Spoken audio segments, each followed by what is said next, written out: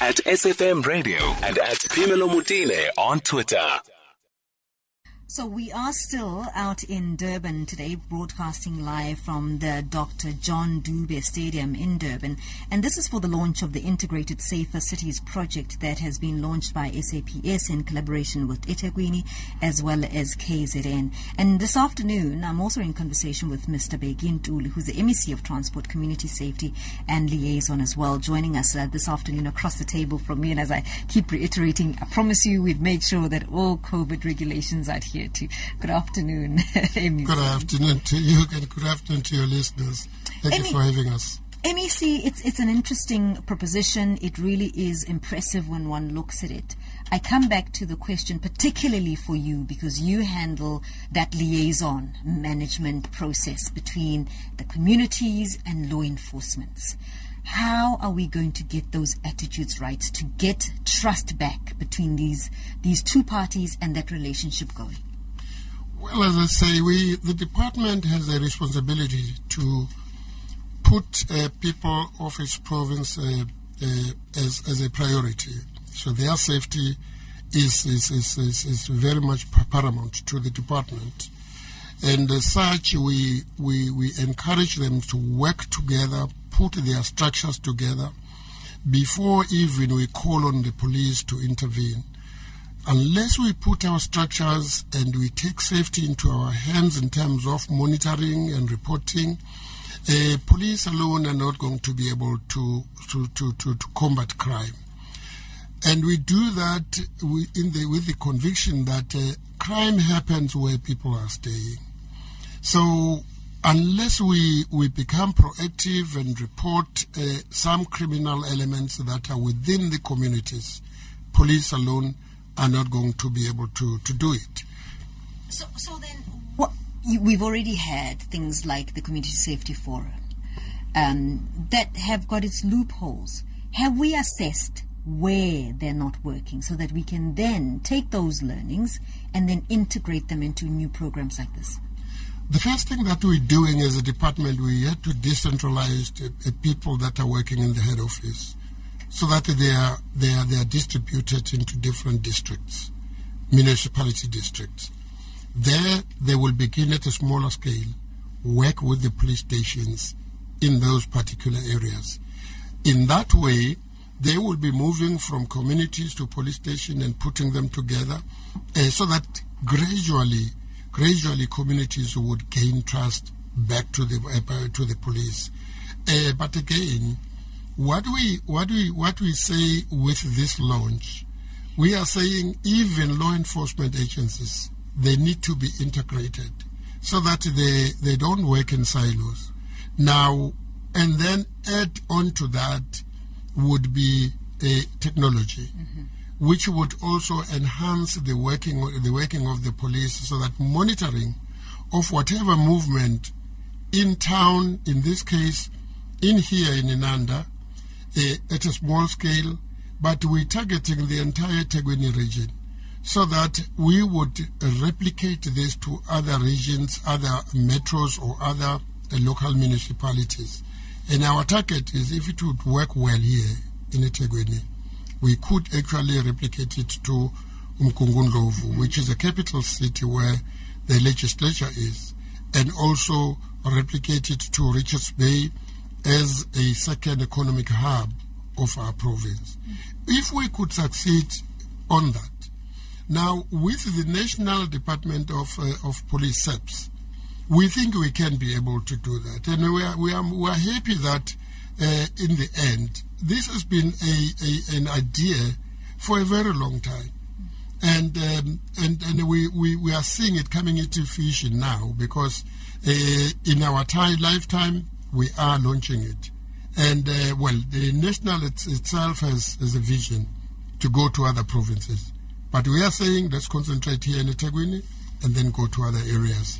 MEC, for those who were not able to see and experience it, and we know that there are elements of transport there, that there are elements of other stakeholders who will be a part of these centers. Just break it down for people listening at home. What does it look like? What will it do? Firstly, if you put traffic police in the metro police in eThekwini SEPs, RTI from Department of Transport, emergency services, you would have a pool of resources that you shall have grouped together. But over and above that, in terms of technology, business people, because we work with business against crime, there are those private business people that are interested in peace and stability.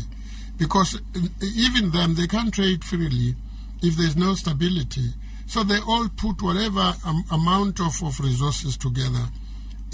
We believe there will not be enough, but we will be able to cover, the enough area, so that enough ground, so that we are able to lower down and decrease a number of crime statistics that is always engulfing our province. Now, previously we've had technology, maybe not as sophisticated, like cameras and so on, that has been placed in inner city areas, particularly where there's a lot of movement and so on.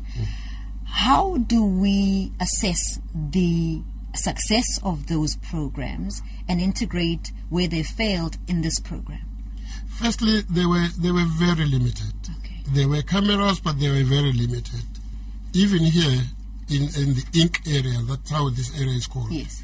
They were very limited. They were put at a very strategic area. Okay. But this time around, we were saying, let's identify areas that are within the township, Okay. outside in the outskirts of the town, so that we are not seen protecting only people that are in town. Extend it to the urban area of the town, so that it would also assist people there in the towns. Remember, here in Inanda police station, the gender-based violence cases are up. Now we want women in particular, or families, to send their kids to and from shops without fearing that their kids are going to be harmed. Now, eThekwini has put over 200 million on the program, and over SEPS has put 50. That is not enough. That is a drop in the ocean. But we're grateful that in the plan that they have, and the government of KwaZulu-Natal is going to buy in as well, so that we showcase that indeed this is our collective responsibility. To what extent, because some of these ideas are fantastic, but they themselves need to be protected. So, for instance, technology itself needs its own security. Yep. Technology can be intercepted. And to what extent have you factored that in? Apart from that as well, upskilling of those who will have to use it, so the police themselves, personnel and so on. To what extent do you have to then add that into the resource pool? Well, it is amazing that even people that are technologically skilled, when you ask that question, they will tell that there is no bulletproof system. Yes. But they say they have got maximum security measures that they've put in place. But they're not saying it's not going to be done. It's amazing. If you could get time to go to the center where the fusion center is, there are people that there's first the port for, as they said to us, a port for security, which is intelligence driven, monitoring the entire system, where there are individuals vetted that will be working there, no other persons. Now that in itself tells you that technology can't be bulletproof. You would always have that, but all we want to do is, we can't sit and say all the systems are not trusted. Let me give you one example. You know, the COVID-19 has taught us. Now we have been meeting in Teams, Zooms, and these systems at some point, from the security point of view, I said when we were seated in cabinet, but how can we be guaranteed that the system can't be intercepted? And nobody said from our IT guys, they never guaranteed us that it is not going to be. Yeah. All we said, we must be careful of what we say. Yeah. I know personally that there's been a lot of work that's gone into trying to manage security and crime in KZN. I know that for myself. But we've also seen that the stats have gone up. We know that the Minister of Cooperative Governance was here highlighting the same thing, that with everything that this province has to offer, there is a threat of crime diminishing its possibilities. We know that. With all that you've done, and the back of that being that the crime stats have increased, when you engage the community, when you present something like this, what's the reception? Are they optimistic? Are they encouraged? Are they disillusioned? They will always be divided, but I can assure you 60% of them, they're accepting it. The reason for that, it is not all the population in particular area that have got criminal thinking. Now, you would then have those that would want to be skeptical, yes, to accept that, because they realize that they would not do things that they are not supposed to do, and we should live within that means. But the point is that what we need to try and do is to educate communities more before even we try and put up the system. Make them aware that they are also be part of the system in terms of combating crime. You're launching today. When are you going live? We think we still have, because they're still putting up the system. That was a test. Yes. But I think Tegwini, especially the chairperson of the team, the Mayor Kaunda, is the person that has got to be saying to us, this is the date.